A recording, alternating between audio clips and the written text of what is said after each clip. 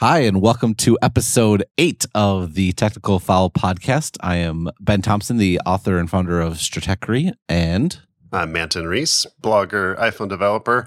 Also a podcaster. And someone who gets predictions all wrong most of the time for NBA games. Well, so last time when we were recording, I had a weird audio problem that cropped up like towards the end of the podcast, and you decided to just take it out, which was unfortunate because I believe I was ranting about how terrible Kyrie Irving's defense is. Yes. Yeah, you made the point before it started to go bad, and so I feel like you still kind of made the point, but then you kind of underscored the point several times, and yeah, there was just too much static, and I didn't want listeners to have to go through that. And that's fine. If we had a transcript, we could include that as like a little side note. It's not like it was a difficult call. So yeah, it's okay. Both of our predictions have been all over the place. But in this case, my Warriors in 5 prediction is looking wrong in that it might be 4. And your Cavs well, I mean, if the Cavs are going to win, it's going to be in 7. So I guess you still have an outside chance. Well, and also what I said was, the way I talked myself into Cavs in 7 was I said, I think that the Warriors could win the first 2 at home and the Cavs could win the second 2 at home.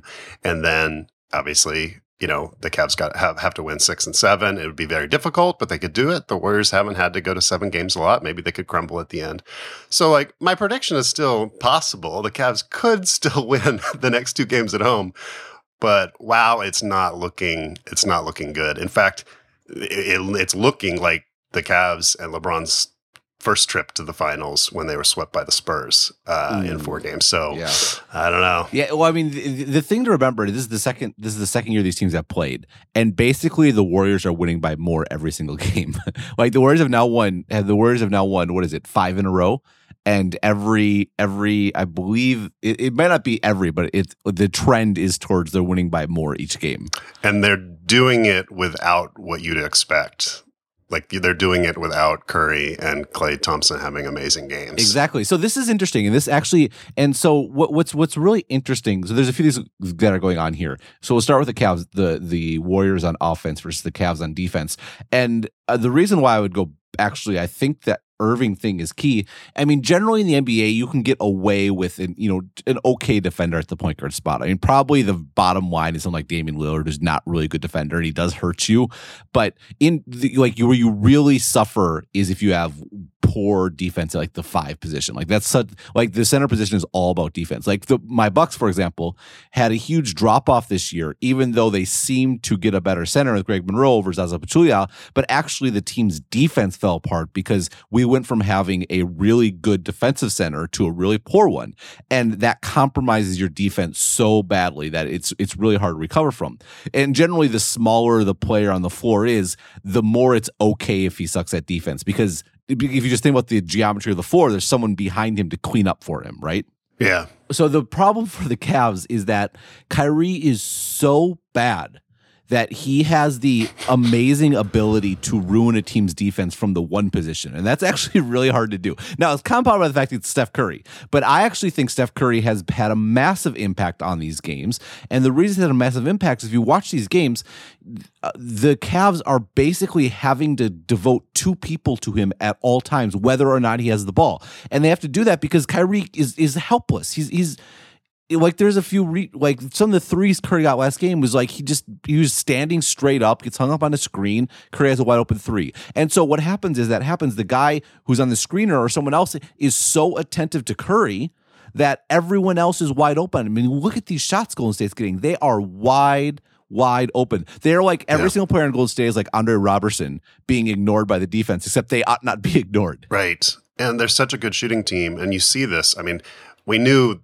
they were a better shooting team than anybody else in the league. And if you leave them open, good luck. And it's not just, I feel like that they're double teaming Curry, but they're doing that to a lot of Warriors players. And sometimes it works. Like I've noticed sometimes if someone, the Warriors seems a little bit lost, someone will come over to help, they'll double team and they'll try to trap and get a turnover. And sometimes it works. And I don't know if they're going to continue to do that and maybe even press harder on that.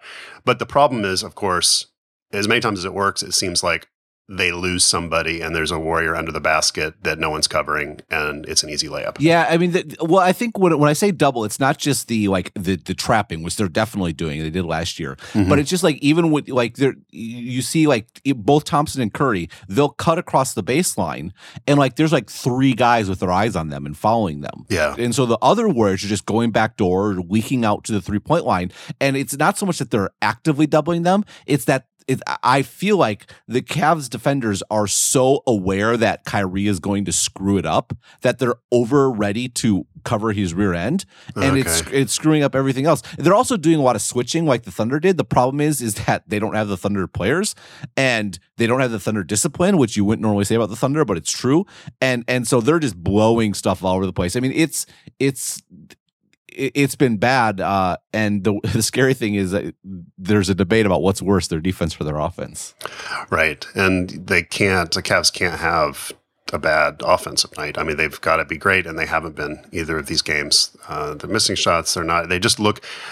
They don't look together, especially at the end of the game. Like, I feel like both of these games at the beginning, the Cavs were in it. I mean, even game one, third quarter, it's like halfway through or something, and the Cavs go on a run, and they take the lead. And I'm like, hey, these games could be close. But at the end of it, both of them, you just have to kind of question what's going on. Yeah, I think so this is the real problem, because we knew their defense was going to be a problem. Like they'd been relatively weak all year. They hadn't been good in the playoffs. And so we knew that was going to be a problem. But the question was, like, their offense had looked so awesome, like, I think what we talked about, there might be some like games in like the 130s or something, like where it's just like a scoring fest. And they had a record again in threes or something against the Hawks, they had some of those games they were looking just incredible. Oh, and they're just getting wiped out on that end. I mean, they're scoring like the 80s or something, and it's really frustrating to watch. And it's frustrating to watch for a few reasons. One is just like basic basketball. Like everyone who's listening, watch the next game, and instead of watching the ball, watch the other side of the court from the ball. And the difference is striking. The Warriors, there's always action going on. They're screening for each other. They're cutting. There's always stuff going on away from the ball. And one, that just distracts the defense. But two, like, that guys get open. That's how they leak open.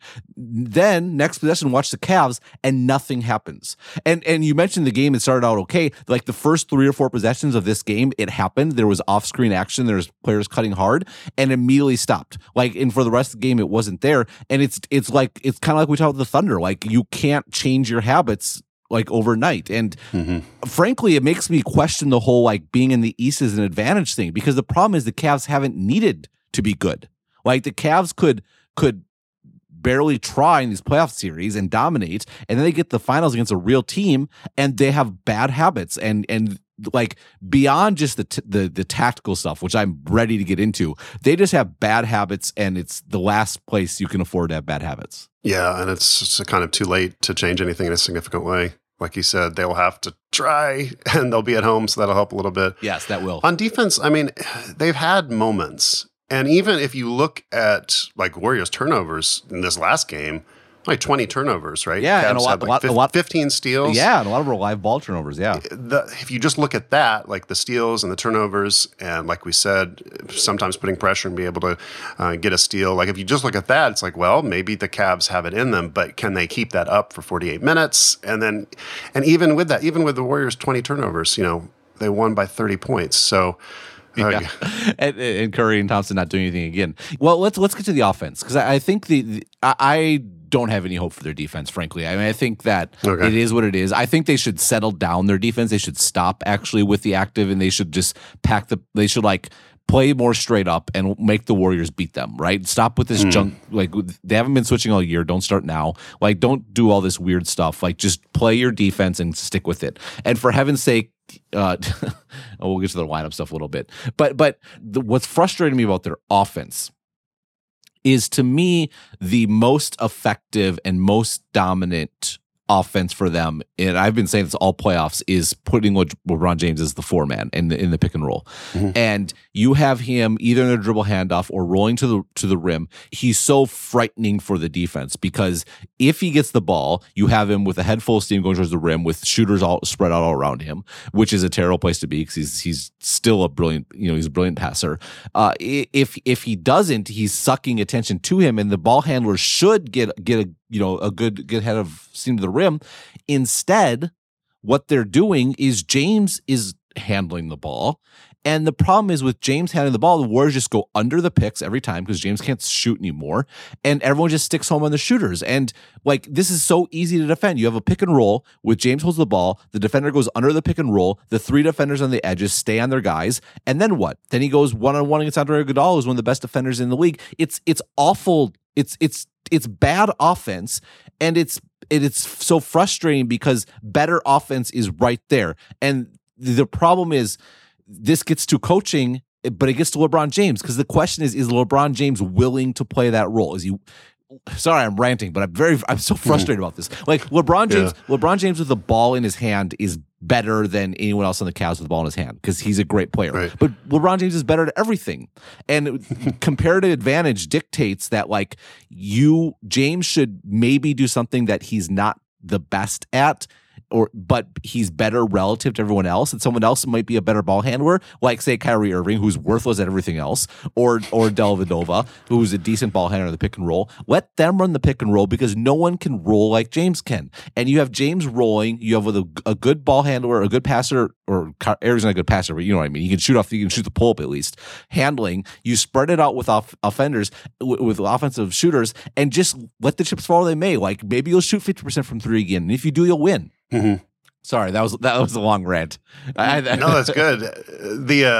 I'm trying to think if they did that much in game 1 because I know in game 1 there was seemed like there was a lot of opportunities for open threes because, LeBron would be going to the basket and then he'd throw it out to somebody and they'd swing it around and someone would be wide open. They did that several times and some shots didn't go in, some did.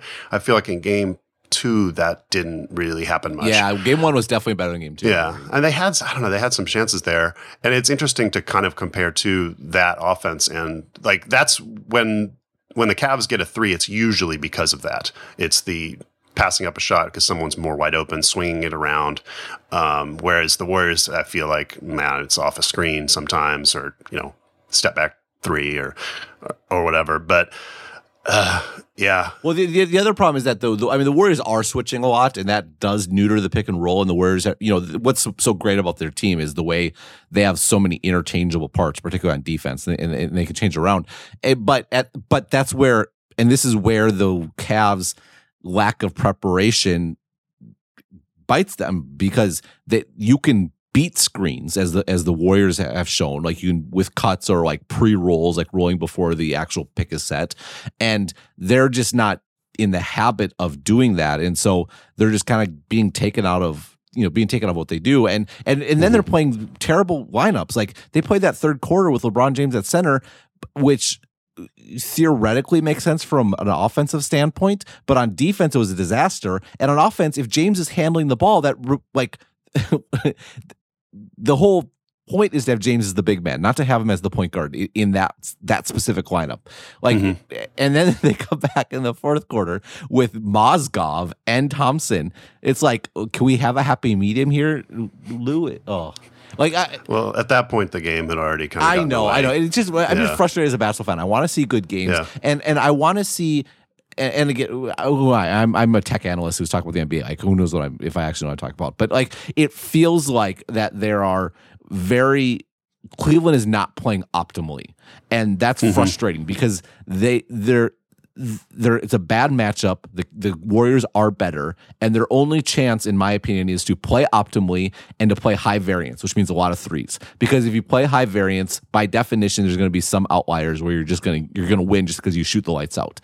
And they're not getting themselves in a high variance situation. They're getting themselves in these one-on-one games where the odds are massively in the Warriors' favor. Yeah, and like you said, it's tough when LeBron is not making shots outside. Like he was okay in the first game. He shot 2 of 4 from 3, but the second game only made 1 3, and I remember it kind of rattled in. Like it almost didn't go in. Right, these shots are not very close when they're missing. But the first game, again, like if you think about, what have the Cavs done right? I feel like they've had some defensive moments. At the end of game 2, LeBron said like, they beat us in everything. Like every point in the game, they beat us. Like there's nothing we did right. And I don't think that's completely true. And even in game 1, both teams shot 33% from three. So it wasn't right. But the Cavs that, had very few attempts. Like they had been shooting like 33s a game, and I think they shot in the teens. For the Cavs to have a chance, they need to shoot more threes, not fewer. Again, because they are outmatched, and so they need to. They need to roll the dice, and the best way to roll the dice in basketball is to shoot 3-point shots. Yeah, and they shot a couple more in game two, but they shot much worse. 21%. It's not going to cut it. But like they were fairly competitive in game one on threes. They shot just a couple less. They were fairly competitive on some of the other things. And again, in the second game, they were competitive on turnovers and steals. And like they have moments, but like neither one of these games, there's like 1 out of 5 things they did right. And you kind of can't let the Warriors beat you at several aspects of the game. Yeah. There's just no hope. Yeah, and you are right about the steals and stuff, and they do need to get in transition. That's another way to kind of tilt the odds in your favor. But I think Cleveland is shooting Golden State's shooting like their effective field goal percentage. I think I just saw something like 59%, which is like that gives you a higher percentage for threes because it counts for more. But right. But yeah, it's not looking good. I think you're right. They're going home, and that is certainly gives hope that they will, the role players usually play better at home. Hopefully they'll shoot better at home. They'll have some time to hopefully make some adjustments. But big picture, I mean, yeah, tough for LeBron. His team's not as good, but I mean, whose fault is that? I mean, the guy picked who he has. He's the one that he traded for Love. He picked his coach. He did all this. And frankly, he needs to, especially, he hasn't been able to shoot all year. He needs to be being the role guy. He needs to not be the ball handler. And he just refuses to accept that role. And the guy's phenomenal. He's great. Like, I will defend him as a great player, but yeah. It's not the way they're playing right now. It's not enough. Yeah, like the person who deserves the most blame narrowly is Kyrie Irving, I think, because I really think he's fundamentally compromising their defense, and he's not playing well in offense. He's not making up for it. But the guy, big picture, is LeBron, and like I said, I love the guy. I've defended him against all the haters, but I mean, like there's problems here that I think are on him. Yeah, I used to be one of the haters, but I'm really kind of rooting for him now. I think it would be fun. Yeah, it would be fun because I think he's in Cleveland for the rest of his career. I think he's going to stick around and try to win. But how many back-to-back finals can you go to, and especially if they're swept, must be frustrating. So you mentioned Love, and he was okay in the first game, I guess. Like it wasn't that bad in the beginning of this game. I feel like he started both games okay, and he's been pretty good at shooting and pretty good at like posting up on the baseline in this game and getting some shots close to the rim. But now he's out with a concussion. So like, is he even going to be in game 3?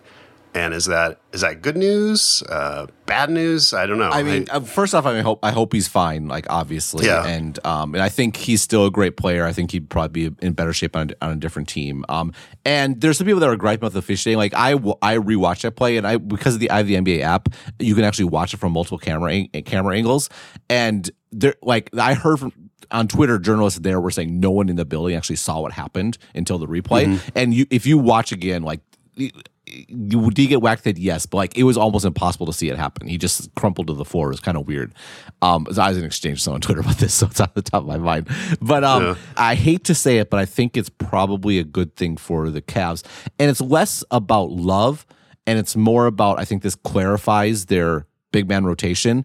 Like I think they have to play James at the 4. I think James at the 4 and Thompson at the 5 is their best lineup. Thompson is good on defense. He can switch out on Curry if need be.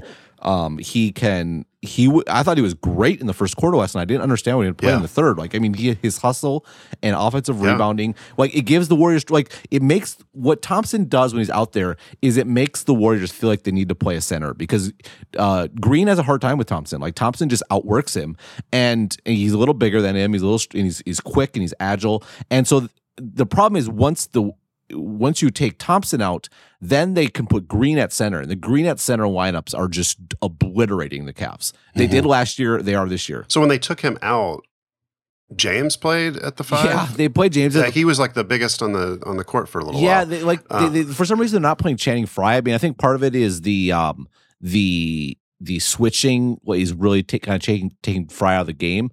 But I would like to see Thompson at the 5, sub with Frye, and just James at the 4 as much as possible. And if you need if you need one more big guy, I guess you can play Mozgov for a little bit. Mozgov, I would like to see some lineups with Mozgov and Thompson and Irving, and we'll just let Irving go 1-on-1 and let Mozgov and Thompson clean up the offensive boards. Like, I think that it could actually be that could tread water when James is out, because the Cavs are getting obliterated when James is out, like even worse than the Warriors are with Curry out. Which, by the way, shows why Curry is still valuable, even though he's not shooting, because you could see when Curry goes out of the game, except once it was a blowout, but in the first half, like, they struggle because it's him drawing the defense that is making everyone open. But it's worse for James. Once James is out there in trouble, and I think you could scratch out some effective offense with Kyrie going 1-on-1 and Thompson and Mozgov on the offensive boards cleaning up the mess, because you get like Kobe assists, which are, like where you miss these shots, but you get the offensive rebound, you get a put back.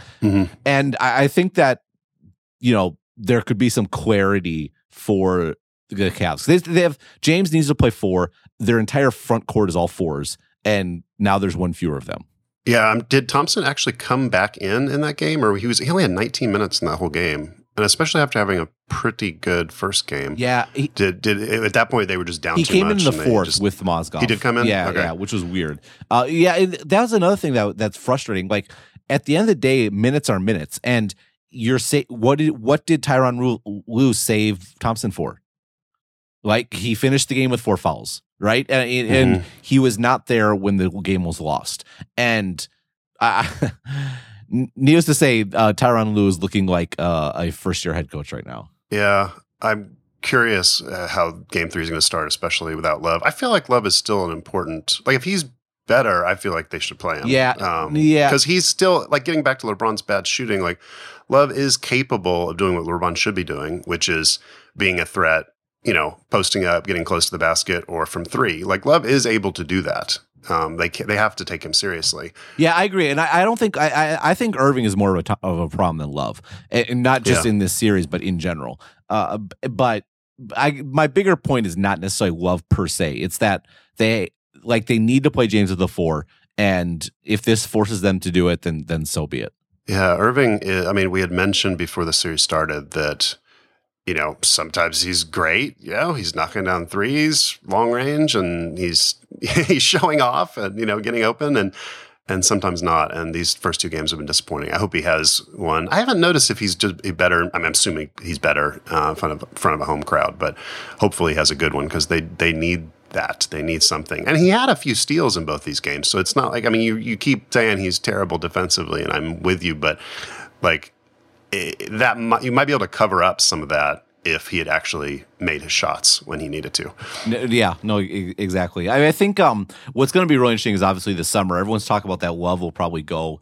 But I think the problem with the team is Irving's just a bad match for James, because by far Irving's best skill is having the ball in his hands and scoring 1-on-1.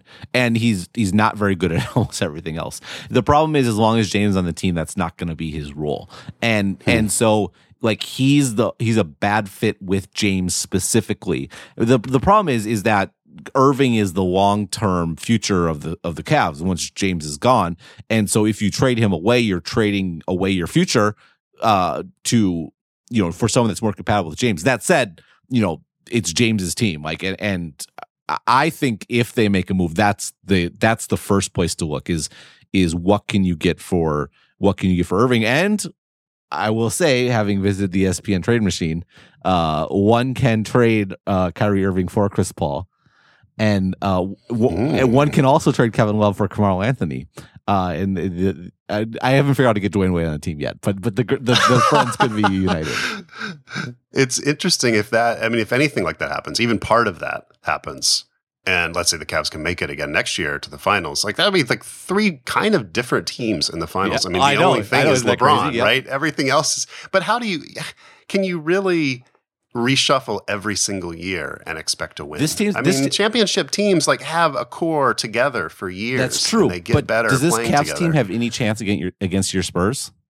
Right. Does this Cavs team have any chance against that OKC team we saw?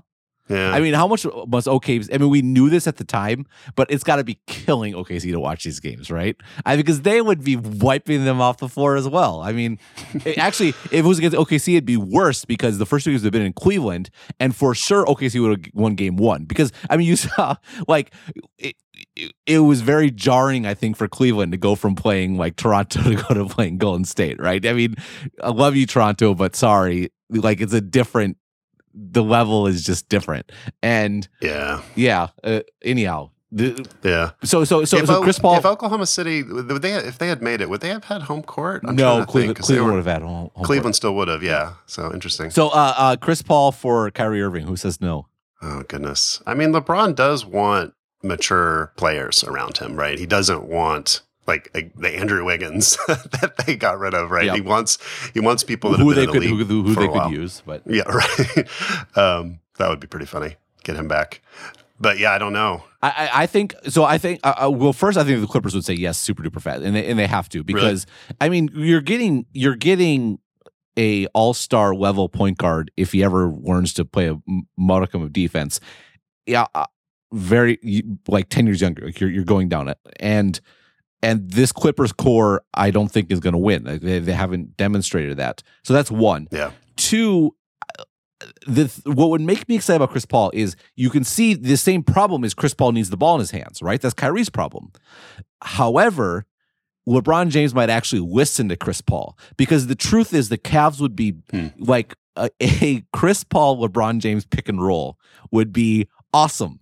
And Chris Paul might be the only point guard that James would give the ball up to and actually slot into the role that he needs to play. Yeah, I like it. But how are you going to feel when the Clippers move back to Seattle and they don't have Chris Paul? Hey, not back to Seattle, but Seattle. Any team in Seattle, I'm fine. Now, I mean, unfortunately, the problem for Ballmer is because Ballmer is very good at the bottom line. He knows that being in LA is more valuable than being in Seattle, sadly. But yes, thank you for reminding me that I should not feel bad for OKC and that I am obliged to eternally hate them. So because I was getting a little too sympathetic for them. You're right. Yeah. But you're right. I mean, anybody in the West like watching this, they're like, yep. You know, that was our shot possibly. Oh, the Clippers. I mean, the Clippers, right? I mean, they thought it looked like they were all set up to beat the Warriors, and then Paul and Griffin got hurt. I mean, that's tough. Yeah, again, that was one of those 24 hours like everything changes moments. Yep. And LeBron, I mean, who knows? If they get swept here, I still think there's a chance for the Cavs. But if it doesn't work out, who knows what's going to happen? I mean, we both thought Durant would probably stay in Oklahoma City, sign for at least another year with Westbrook. Maybe there's an option. But like, what if not? What if he goes to the East? Yeah. And like, there's no guarantee the Cavs are going to be able to come back here every single year.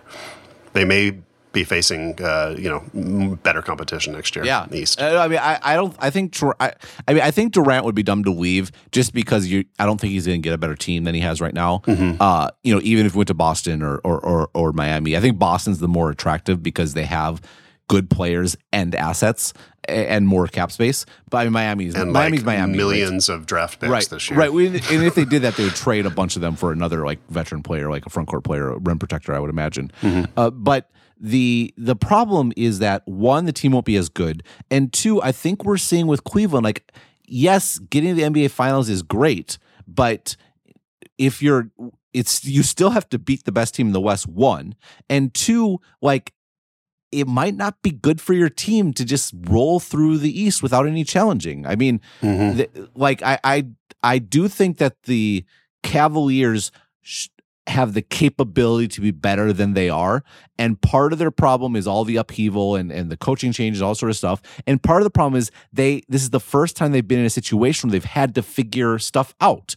I mean, like Golden State, Memphis last year being down 2-1, like they had to figure some stuff out. Last year in the finals, they had to figure some stuff out. The death lineup didn't even exist until the finals last year. Like it didn't exist till game 4 of the finals last year. And Cleveland, by virtue of being in the East, hasn't had to figure this stuff out, and it makes their challenge in the finals even worse. And yes, it's great to be in the finals, but it's also not great to be 2-4 like LeBron's about to be. Yeah, exactly. Wait, no, 2-5. That's if they lose here, and again, like the parallels being swept his first time to the finals, that really kind of hurts for Cleveland. Yeah. And the death lineup didn't exist, like you said, and that speaks to that the Warriors are better this year than they were last year. They are. They're better in that they know their lineups better, and they're better in that both Thompson and Green are way better than they were last year. And it was. The question is, what about the Warriors? I think this is peak Warriors. Okay. And the reason is like Bogut's almost done. Iguodala he's getting up there. Like it's maybe Curry can get better, but he's probably at his peak right now. And there's the drive to get 73 games and to win 2 in a row and to prove the dollar's right. Like, can they really maintain that going? I mean, they won 73 games this year.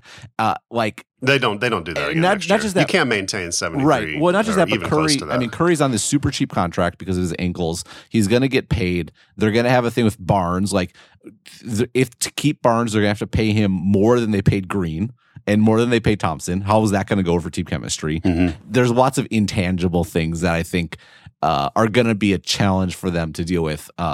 Sure. Yeah. So you mentioned Bogut kind of at the end. He had, he was playing really strong at the beginning of this, like blocking shots. Oh, yeah. He was awesome. And I kind of almost, when they have him start, and just because there was, he was taken out last year in the finals as a starter, I almost feel like he's got to prove something. I'm going to block every shot. Do not put the death lineup in. Keep me in this game. That's right. I forgot about that. Yeah. So, I was thinking as you were talking about the players around LeBron, I was thinking about Verjao because we haven't really talked about him that much. He's had some moments where I thought he really hustled and played really well, but he was in Cleveland long time, mm-hmm. and they got rid of him in the middle of the season or whatever.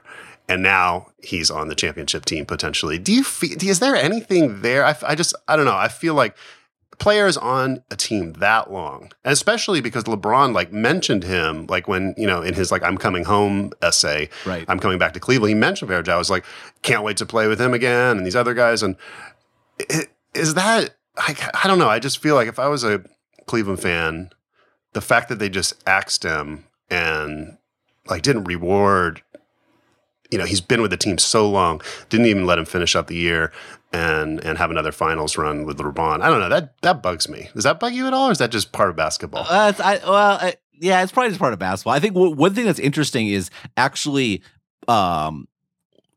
if Cleveland were to win, it's actually up to Cleveland. It's up to Cleveland whether or not I'm going to give Verjao a ring because he was on the team. So actually, theoretically, coming into this series, Verjao was potentially getting a ring no matter what. You can't lose, right? Exactly. It's a bit ruthless, but I mean, Cleveland made a great move. They picked up Fry, who they're not playing for some reason. I mean, at the end of the day, you got to do what you got to do, I can see what you're saying, but I think Verjao is probably happy with it. There's the Golden State their social media person. This is a while ago. I remember when Steph, I think, was going crazy against Oklahoma City in the regular season. Verjao did this huge fist pump, and the Golden State social media person said something like, "When you realize you're finally playing with the best player in the world," and it was right after he had signed with Golden State. It was pretty funny. Oh man, ouch. Yeah. That's I still think there's a chance here, but I'm mostly saying that just because I'm wishful thinking, because also I want our Game 5 tickets to matter. I know, that's right. Refunded. But I think there is something to what you said about you have to be tested. You can't just kind of walk through the playoffs without being challenged and then be expected to change everything. Golden State had a little bit of a tough. They've had injuries, but they had a little bit of there was no doubt, I guess, but they had a little bit of a tough road through, especially Oklahoma City. And if you look back, a couple years ago with the Spurs when they won round one, they almost lost to Dallas, went to 7 games, right. Was really tough. And I feel like if you have a really tough first couple rounds, and then, I don't know, you're in good position. I actually think that Spurs just kind of steamrolling over Memphis hurt them a little bit because they weren't challenged at all because they were playing a team that just had so many injuries and so many problems. There was no chance. That's right. Yeah. To win. No, I think that's a really smart observation. Oh, one other thing I saw, there was a tweet I saw I thought it was the smartest thing I saw all during the game yesterday, and basically was saying that the worst thing that could have happened to the Cavs was Irving and Love being injured last year, not because they were injured, because arguably they were better without them, but because the Cavs were not forced to address the question if their core is good enough. Right. And I felt for that too, because I mean, I'm sure I said on the show last couple of weeks, like, the Cavs weren't at full strength. Now they are, so surely they will do better. Right. And it's not so sure. Right. And because now the question is are these the right guys to put around LeBron? And the problem is that had they been healthy and gotten beaten last year, they would have asked that question last year. And now they're asking a year later, which the problem is LeBron's getting older, right? And you just lost a year of LeBron in his, at this point, definitely declining prime because you didn't get clear answers last year. And that was the real kind of tragedy for Cleveland and them being hurt. Because I think, had they been healthy, I don't think they'd beat Golden State last year. Like I said, I think they were arguably better. I mean, this year, it's so frustrating because we know, especially with the better shooters that they have on this team now, like, their problem last year was offense, and they're playing the same offense, and it's so frustrating. Like, I do think they should be doing better. I think that Irving, I don't want to see Irving is very frustrating to me. But I would love to see, that 1-4 pick and roll. Mm-hmm. Stop the James isolations. They're not working. They didn't work last year. James scored. Everyone thinks James was awesome in the finals last year, but his field goal percentage was terrible. And he just took all the shots. Right, exactly. If you take 40 shots a game, you're going to score 35 points. Anyhow, I'm frustrated. Yeah, but he had a triple double and stuff, I think, at some point in there. So he did because he's holding the ball every single time. And to be fair, true. I mean, those first two games, James was incredible. Like, we talked about it. We went to game 2, and the way he controlled the game was awesome.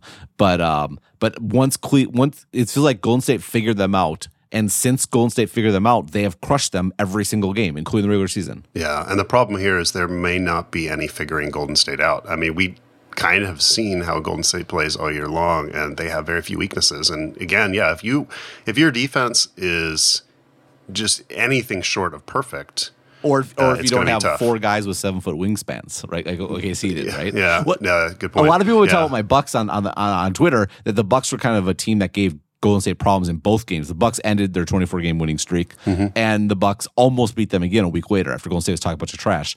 And the one thing is the Bucks are super duper long, and length seems to be the one thing that gives Golden State trouble. Oklahoma City is the longest team in the league, and that's just not Cleveland. Cleveland doesn't have that sort of length, and that's problematic. Yeah, it's going to be tough. I'm going to be rooting for the Cavs the next couple games. Not ignoring my prediction, even ignoring Game 5. I'd like to see this go a little further. But they're just outmatched. I would love it to be a competitive series. I hope that Oklahoma City gets more credit now for how well they played and people stop crushing them for quote-unquote choking. They were a great team, and they played a great series, and this series is almost the best evidence of that. Yeah, agreed. So let's wrap this a little early. We are going to try to do another one after Game 4 or after Game 3. Sorry, especially if the Cavs win, but we can't commit to it. But this is our hobby. Yeah.